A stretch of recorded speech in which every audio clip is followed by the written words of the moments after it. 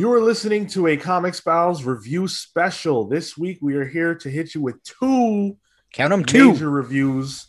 We're talking about Justice League 59, which is, of course, the debut of Brian Michael Bendis on the title, and Radiant Black #2. Yeah, cool. So we talked about Radiant Black #1 a month ago, and we talked about how we needed to see if it was gonna take the leap and become something great or still be kind of standard. So you can expect us to talk about that. And then with Justice League, is it Shazam? Is it Shazadam? Is it Adam? Is it Black Adam? What is it? So we've got a lot of things to talk about on those books today. Do want to let you guys know where you can find us all over the web. If you're new to us, we talk about all things comics, comic book characters, wherever it is that you enjoy them, whether it be the movies, the TV shows, the comics themselves. We're all over it. So you can find us on social media at the Comics Pals. Give us a follow wherever it is that you listen to your podcast, wherever you choose to engage with us. You can write to us at thecomicspals@gmail.com. Get us on YouTube at The Comics Pals, youtube.com/The Comics Pals. Of course, if you are there, you can hit the subscribe button to be made aware of when we drop new content and stick with us. You can like this video, share it with your friends, drop a comment. All those things are absolutely free to do and help us out a lot more than they cost you. So without further ado, let's talk about Justice League number 59. So this is Bendis, right? Joined by David Marquez on art, who is an absolutely phenomenal artist. And then we've also got Tamra Bonvillain on colors and Josh also Reed great on the letters. Yeah, this is a great creative team for the most part. Almost. And then, of course, this issue also features a backup story. That's the Justice League Dark backup by Ram V with art by Zermanico and colors by Romulo Fajardo Jr. and letters by Rob Lay. So great creative teams on both stories. Let's start with the primary Justice League story that really follows Black Adam, is what we're calling him, as he encounters a new villain, and there's some shenanigans afoot. So it's Bendis. We're hit or miss on Bendis on this podcast. Mostly miss since him joining DC. But what do you guys think about his turn on Justice League? Dude, I hated this. Okay. I was sitting reading this at my kitchen table with my fiance while we had breakfast, and I didn't even make it through the first page before I was just complaining, because I don't like the way that Bendis writes DC. I think like Bendisisms and all the things that you could ding him for at this point in his career, like, across the board, are also present here and also took me out of the issue.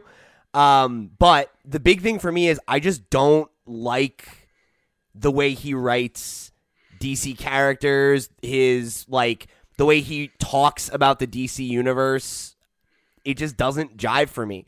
Like the first page, right, where we have Green Arrow and Black Canary having this conversation, and he says this thing about Superman, right? And he goes, "I think that's why I like Clark revealing himself as Superman. People like him more now." And then she goes, "They always liked him." And he goes, "But now people feel more relaxed around him now. They relate to him. They feel closer. People feel like they understand him more." In what fucking universe are those the problems associated with Superman? That people don't like him enough, that they don't feel comfortable around him? I would say that those are probably the defining fucking characteristics of the character. And I say that as a casual Superman fan.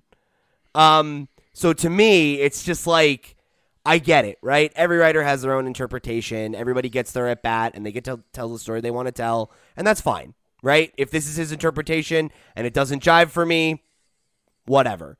But, like, it just feels like tone deaf. And I feel like that same attitude about the characters and the way that he talks about them, the way that he contextualizes them for us, the reader, it carries throughout. Like when Superman's robot introduces itself and it's like, "I'm the robot that runs the Fortress of Solitude." It's like, yeah, Batman knows that. Like, you know what I mean? Like, trust that I will fucking get it and follow along with you, or don't. But writing this like it's like the first Justice League story that's ever been told, while you're also being like, people sure were uncomfortable around that alien Superman, huh? It's like, miss me with that shit, Bendis. I'm out. Like, this sucked. A line of dialogue like that would have made a lot more sense in, say, the film version of, Yeah. Justice League, because he is a newer character and there was all that stuff that happened in BBS. But, you have to realize this character's been around within the comics, like in universe, for quite a while. And he says that, right? He says that they've been the Justice League for a while. Like, they're all tight. They have a unshakable trust within one another and everything. Yes, right. So Superman's been the guy for years at this point. I guess I felt a little bit differently at that first part. For me, was I just didn't like that it was so broken up by boxes. I would have much preferred like maybe 5 captions versus the like 15 we get here. But I thought that it worked, and I am a more casual Superman fan. So the thing about him always being Superman as a Clark Kent, so like Clark Kent is Superman, right? Like that's now known, was an interesting thing for me. And I liked how the perspective dialogue led into then Black Adam in like a more like a quieter, more somber moment, especially the way it gets accentuated in the art in the second page. It worked for me. I think there was definitely like stuff from just like a technical perspective on those captions that probably could have been condensed, but otherwise I thought that the way that they introduced it for someone who's not as big into that character and the Justice League as a whole, it made sense to me. I sort of wonder if, and let me know what you guys think of this, because I just had the thought looking at the front page, the first page, which is all of the Justice League icons, right? So when Brad Meltzer wrote Identity Crisis, in Sue Dibney's funeral, there's a panel where the focus of what's happening is on the icons of Superman, Wonder Woman, and the Flash. And in the back matter of at least the edition I have, Brad Meltzer speaks on the fact that, like, these people are perceived as myths and gods, and the iconography of that goes along the same way as, like, Spider-Man, like, to a degree, like you can put yourself behind the icon. Mm-hmm. And so for me, like what I'm getting at through what Pete was saying and looking at this is like, it almost feels like Bendis is coming in equal to the characters. Whereas, like, yeah, these characters are gods and I'm going to write these great big myths. But it almost feels like he hasn't earned that, if that makes any sense. Like, there's nothing here that's like, yeah, Bendis has really built these characters up to this mythic quality. So it makes sense that he would say this. Sorry, go ahead. If you're going to write characters like these and try to do the whole mythic thing, that's kind of like what Kingdom Come is for. It's like more pithy or whatever. So he comes in on the first page, does the whole, these are modern mythology or whatever. But then you get the type of dialogue we get where, like, when we're introduced to the demon guy or whatever. Why does he talk like that? Yeah, he's his very first thing he says is, as he makes his entrance, did that look weird? Because did it feel weird? And it feels like it's undercutting what it was trying to go for. All of his dialogue is like that too. Like, it's like he sounds like a bro, and it's like Black Adam sounds more like a creature from another dimension than he does in their dialogue. It immediately feels like, a goofy Saturday morning cartoon. The big bad of the week. But like, go ahead. What you guys are complaining about is what my primary fear was. Yeah. Coming into Bendis on DC characters in general.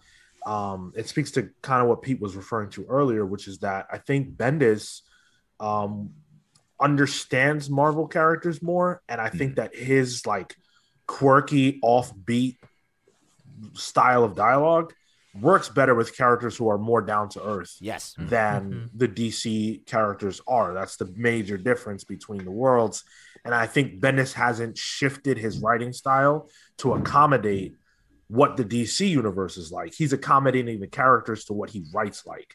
And I don't know if that's the greatest approach. And I think for me, that's what I took away most from this issue. I think at least when it came to like the interactions with the villains, I felt that way, because when Black Adam comes down and he's talking to the kid, it very much feels like, you know, a god has been stepping down onto the earth and is interacting with this child. But then to Pete's point, it undercuts that tone immediately with this broy like demon guy. And then, you know, the Justice League sort of arrive and they just kind of come in, kick ass. But when they leave, they just sort of leave to do their own shit, and you're kind of stuck following their story. They don't leave they don't take off from the ground again. You know, it just transitions into, okay, now what are the gods doing? But we haven't elevated away back from the ground, because then you get that quirky offbeat conversation that's still happening as if they were still on the ground. And then I think you see that kind of, I don't know, I guess like lack of familiarity, or like feeling like he like is writing these characters as if he's the first person to do so, or as if it's like a reboot. You get to the Hall of Justice and they have a conversation that I just don't believe at all, right? Like the first panel when they get to the Hall of Justice, right? Batman like contextualizes everything and he's like, well, we know from recent events that nth metal reacts to magic materials. Maybe that invader was using a mystical power source. And then I guess this is Green Arrow who asks? Magic? Yeah. Yeah, he's like, magic being... And then Black Canary goes, you're asking for a definition of magic? And he goes, yes. Like, this is the Justice League. They've been the Justice League for years. Like, Batman just said about how we know from recent events that we all recently experienced that this is a thing that magic does. And he's like, what's magic? Like, what? You know what I mean? Like, it's just like, that's not believable. And I don't know these characters that well, you know, but I know them well enough to know that this isn't what they sound like. This isn't the conversation that the Justice League would be having. Like, I don't know. Wait a second. No, that character that asks for the definition of magic, that's Aquaman, which is even worse. Which makes less sense. Aquaman is a character that deals with magic. Is that It's Aquaman and Hawkman. Or Hawkgirl. Yeah. Yeah. I think so, yeah. Which is it's silly. It's silly. And for me, this wasn't the start of a great run as it relates to delivering on a first issue that sets the tone. This felt like the first issue of anything. Like, all right, there's some new villain and the league's talking about it and, you know, blah, blah, blah.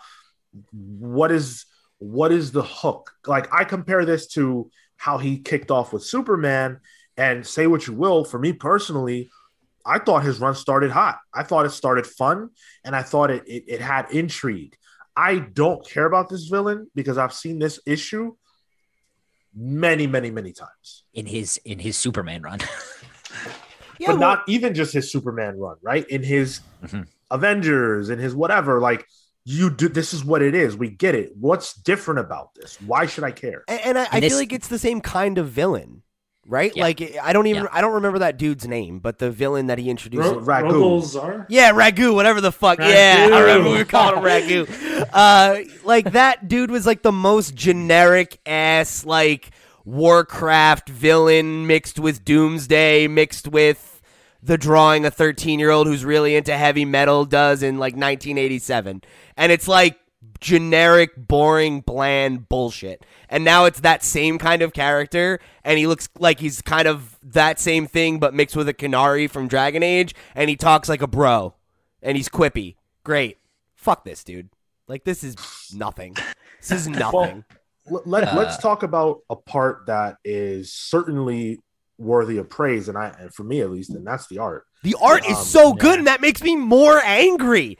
I would love to see this exact art team with a writer that I want to read. I love the way that I forget their name. Sorry, David Marquez. David Marquez. Yeah, like I love his Superman. I love his Superman. He's so hot. I know. Yeah. Everybody, and even like his so hot, like his Black Adam, like hot. Look at those cheekbones, and the eyebrows, like are so fucking intense. Jawline. That was my biggest complaint from an artistic perspective, was the way that Black Adam looks. He's way too soft now. Black Adam is. I like it. I mean, I'm sure you're turned on, and I get that, but from the perspective of like, he looks like Superman. Like, look at this page. I'm holding up a page right now. That's hopefully, so you guys can see it. Where Superman, Superman and Black Adam look the same. Yeah, I thought that too. He's a good guy now, though. They got to make him softer and hotter. He looks like he's got the features of like Dracula too. He does. I'll tell you who he don't look like. He don't look like The Rock. That's true. Where's that synergy? Are they gonna make Rock grow his hair out? You know, like are they gonna put a wig on him? I'm sure he can do just whatever he wants. Yeah, no, he's not gonna have a wig. But they should shave my man's head. Let's see something different. He wouldn't look like Superman anymore. No. The art's great. I thought that the action was great. David Marquez was the artist on Civil War II, and that was also the best part of that book, was the art and the way that that he did things over there. I just think this is a brilliant looking book. Tamra did such a great job. Amazing colors. She is an awesome pair for Marquez, because she really brings his art to life. If you look at the costume of Black Adam, the way that the gold and black look, it just feels tremendous. Like that's when I think about those colors popping, I think about something like this. Like it's just so it feels true. These colors. When the Justice League first pop up and you see Superman, like that very soft blue against the nice, really crimson red, really good stuff. I love the choice. And if it was Bendis who made this choice, shout out, I guess, to have this entire fight take place at sundown, because every time we talk about color, I'm always like, I love pinks, I love blues, I love the that golden hour like softness in the lighting, and like the way that makes for great backgrounds, but also like that color and that look is consistently shown in every single shot on the characters' faces, on their their costumes, like whatever, like the shark wall that Aquaman has, like it's there, all the sharks have a pink hue to them a little bit, like and the lighting, like the angle of the lighting is always like really consistent, right? Like you get the sense that like when the character is closer to the panel, like the light reflects that, like you feel in the moments because of how strong the color is. Yep, Tamara does good shit. The stuff on the like the smudge or whatever it is on the when the mace reacts is really cool too. Like psychedelic kind of look, Kirby-esque. And the page before that, the splash page, the way the water kind of divides up the panels, just really nice to look at. Oh yeah, that was a great page. The stub page. Yeah, that was like the first thing that like floored me, where I like stopped and was like, "Whoa, that's."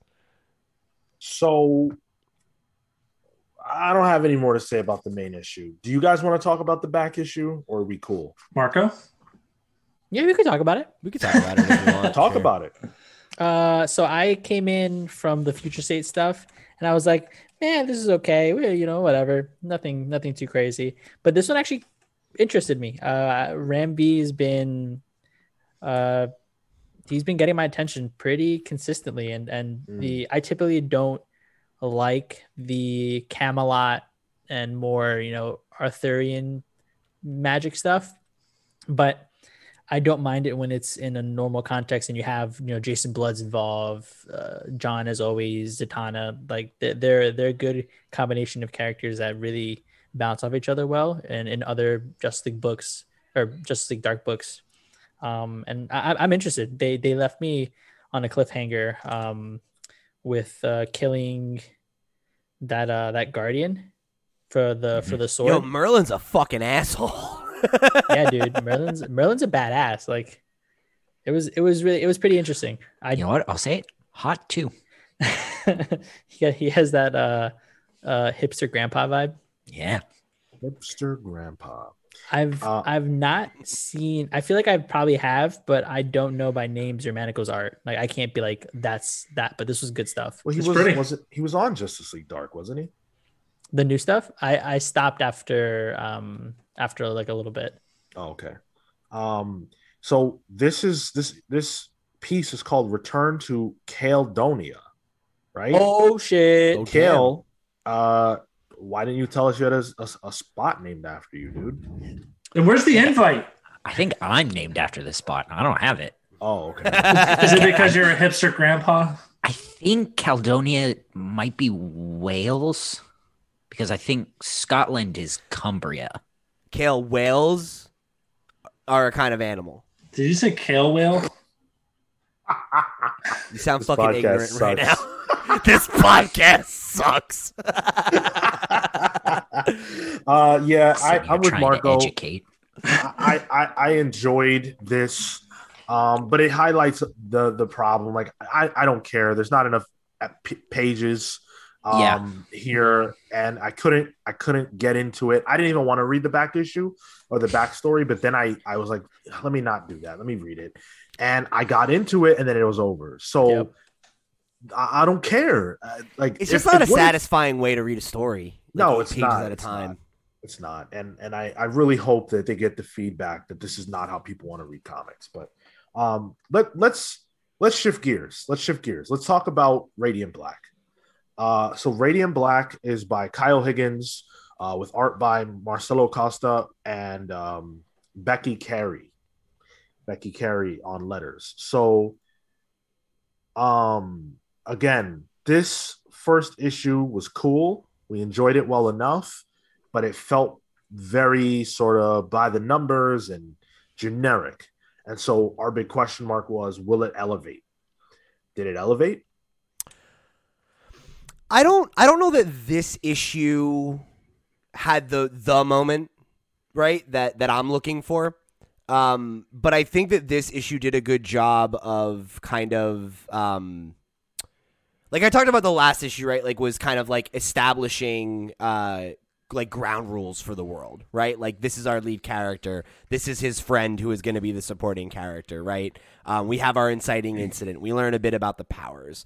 This, we got a little bit more into, you know, the family dynamic that's at play here. We got a little bit more into like setting up like stakes and intrigue, right? Like the idea that the cops know who he is and, you know, they're kind of blackmailing him loosely. Like that establishes that he has something to lose, right? And that all of a sudden, you know, there could very well be consequences for what's going on. We get development of this other user of the black or whatever we're calling it, and that they're, you know, off kind of doing the supervillain thing, and he's now established himself as a counterpoint to that. So, like, this didn't give me the moment where I'm like, yeah, okay, like, this is it. This is what this book is. That really, like, gets its hooks in me yet, but I feel like it's doing a good job of drip feeding information in a way where it doesn't feel info dumpy, and it's being done through an actual narrative, and beats that feel okay and pretty good. And it feels like it is going somewhere, right? Like I don't feel like it's doing nothing and just stringing me along, even though it hasn't floored me yet. You know, that's kind of where I'm at. How'd you guys feel? You know what? There were some really good little interpersonal moments here when he's back home with his dad and he's like trying to make ends meet as a person in their mid-20s. I think 30s. That's a mid-30s. 30. I think that's a very I think a lot of people will be able to relate to that kind of thing. Obviously, a lot of millennials have had numerous job woes and struggles in trying to get their careers off the ground, and it made me identify more with the character. At least, like I understand his deal. Mm-hmm. So I'm reading Panel by Panel, which is a sort of behind the scenes interview magazine specifically for comics. Yeah, of course I did. Can't wait for next month's on Ultra Mega. Ooh, I'm excited for that.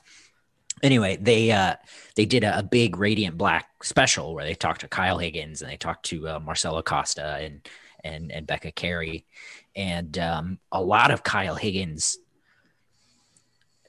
selling pitch is that, you know, this is your transforming hero who is 30, who is our age. Yeah. And like, it's cool. And I get that. And like, this character could not be more me and up my alley at all. But I think it's going a little slow for me. And I think the comparison that we made and has been made since it was pitched to Invincible is very, very apt, because Invincible's whole thing is they want you to get to know Mark as the protagonist, right, so that you care about his stuff while he's invincible. Right. And it's slow and it drip feeds you. And that's good and that's fine. And I truly believe it will make for a really good, compelling, long story. But yeah, this just like, it didn't push me enough to be like, I got to pick up every issue of this.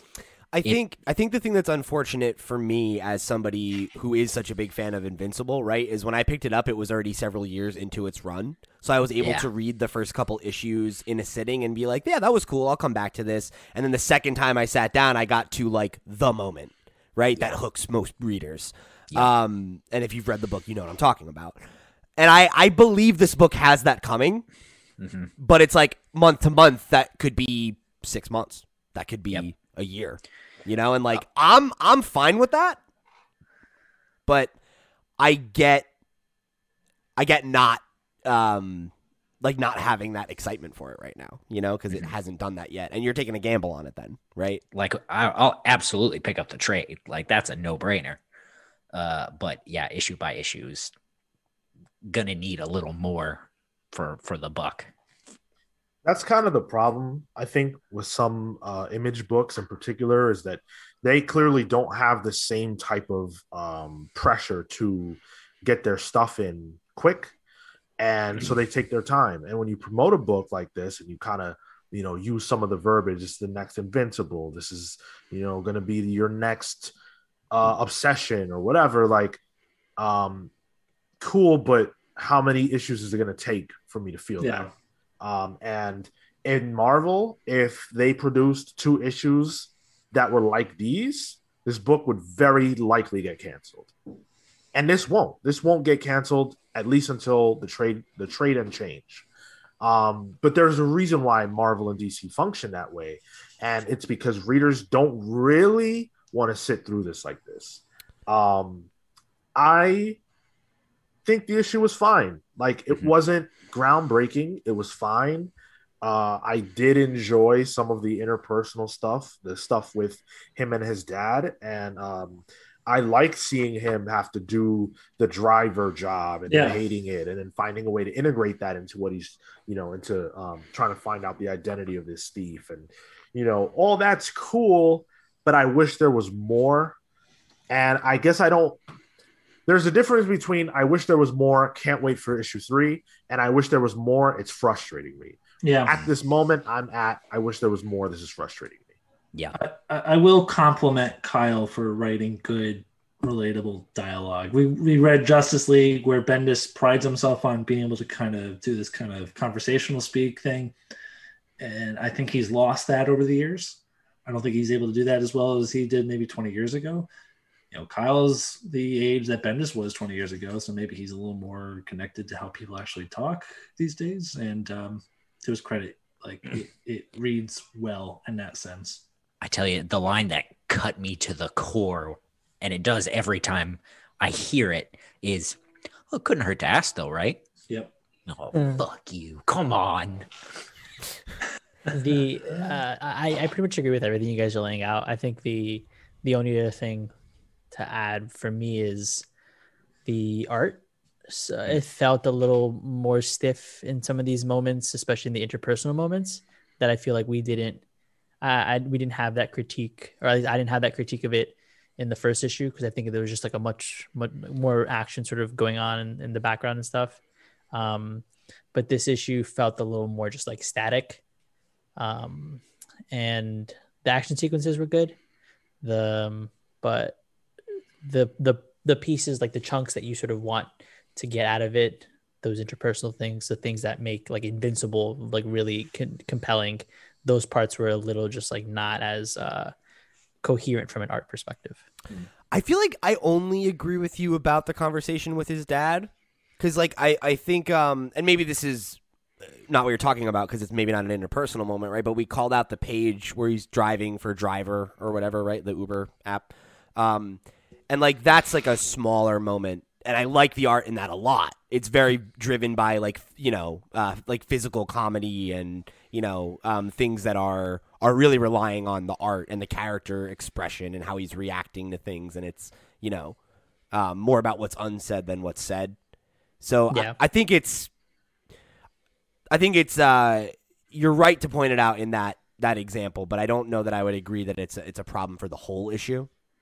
Yeah, there are definitely just like moments of it where the first issue didn't have that. It was just kind of free flowing all the way through. Mm-hmm. But this one, I felt that when the police officers come, yeah. I think for me, the biggest problem that I have with this, and I'll probably have it for a long time, unless this book has a seismic shift, is that I prefer stories where characters make decisions that aren't obvious. Like, not a swerve for a swerve's sake, but when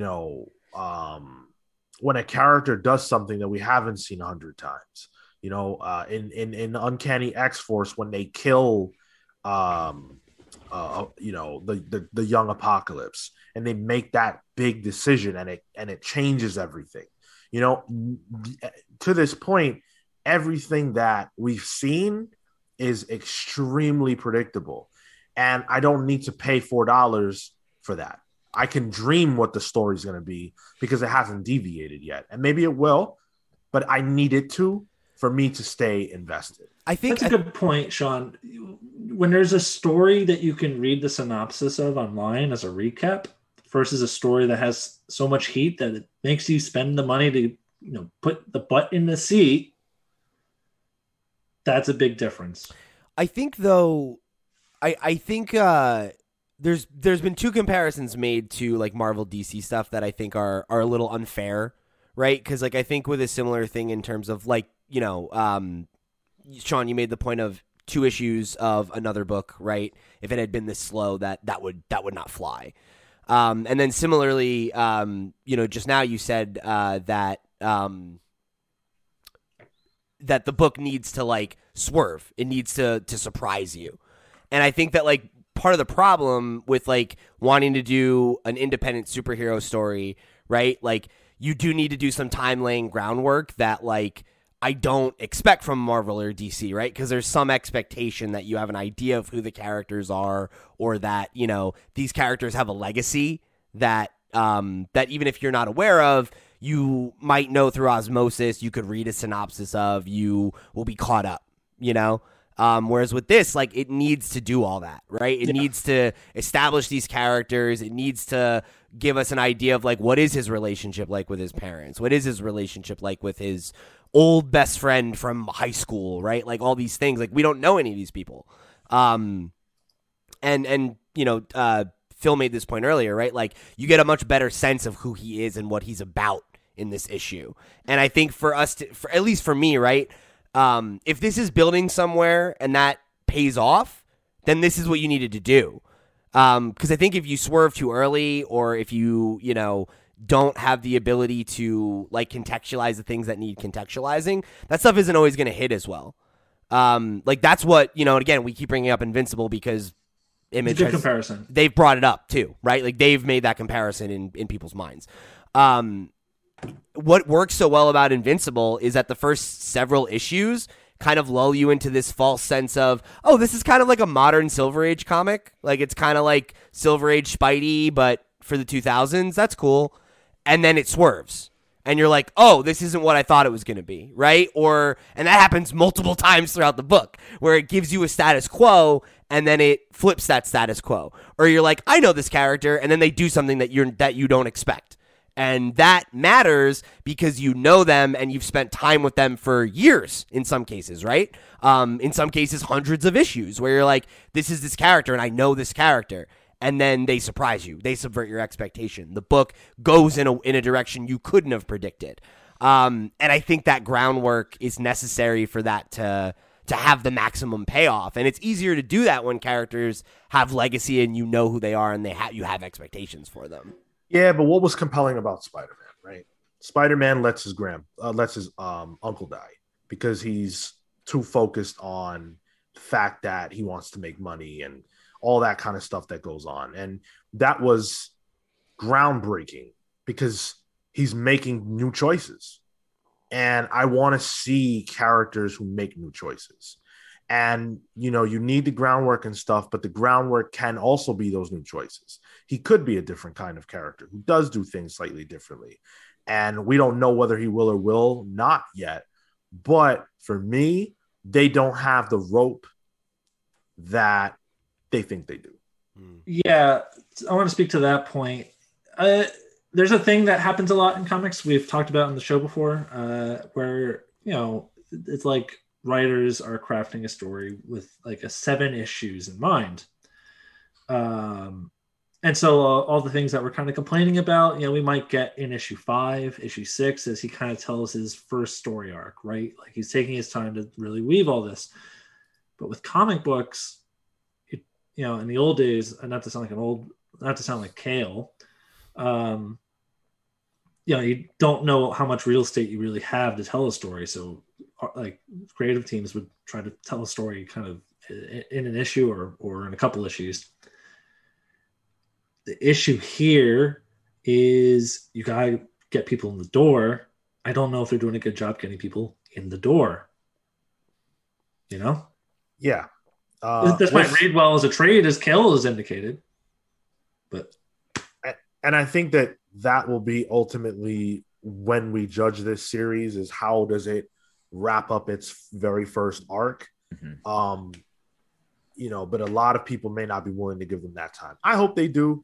I think I will because I do want this to succeed. I'm just feeling it right now that it's just taking a little bit of time to do what we want. But that's gonna close us out. Let us know if you are into us reviewing these books. Let us know if there are other books you would like us to review. Every week, we are bringing you guys reviews of various different books, not only from Marvel or DC, but as you can see from Image and other publishers as well. So if you've got a book you want us to check out, hit us up at thecomicspals@gmail.com. Hit us up on social media. While you're checking us out, make sure that you guys are leaving us a follow or like on the platform that you choose to listen to us on. And of course, if you're on YouTube, hit the like, hit the subscribe. All that jazz is free to do, and it helps us out a ton more than it costs you because it costs you nothing. Thank you so much for joining us, and until next time, we're the Comics Pals signing off. Take care, guys. See you next week. Stay radiant.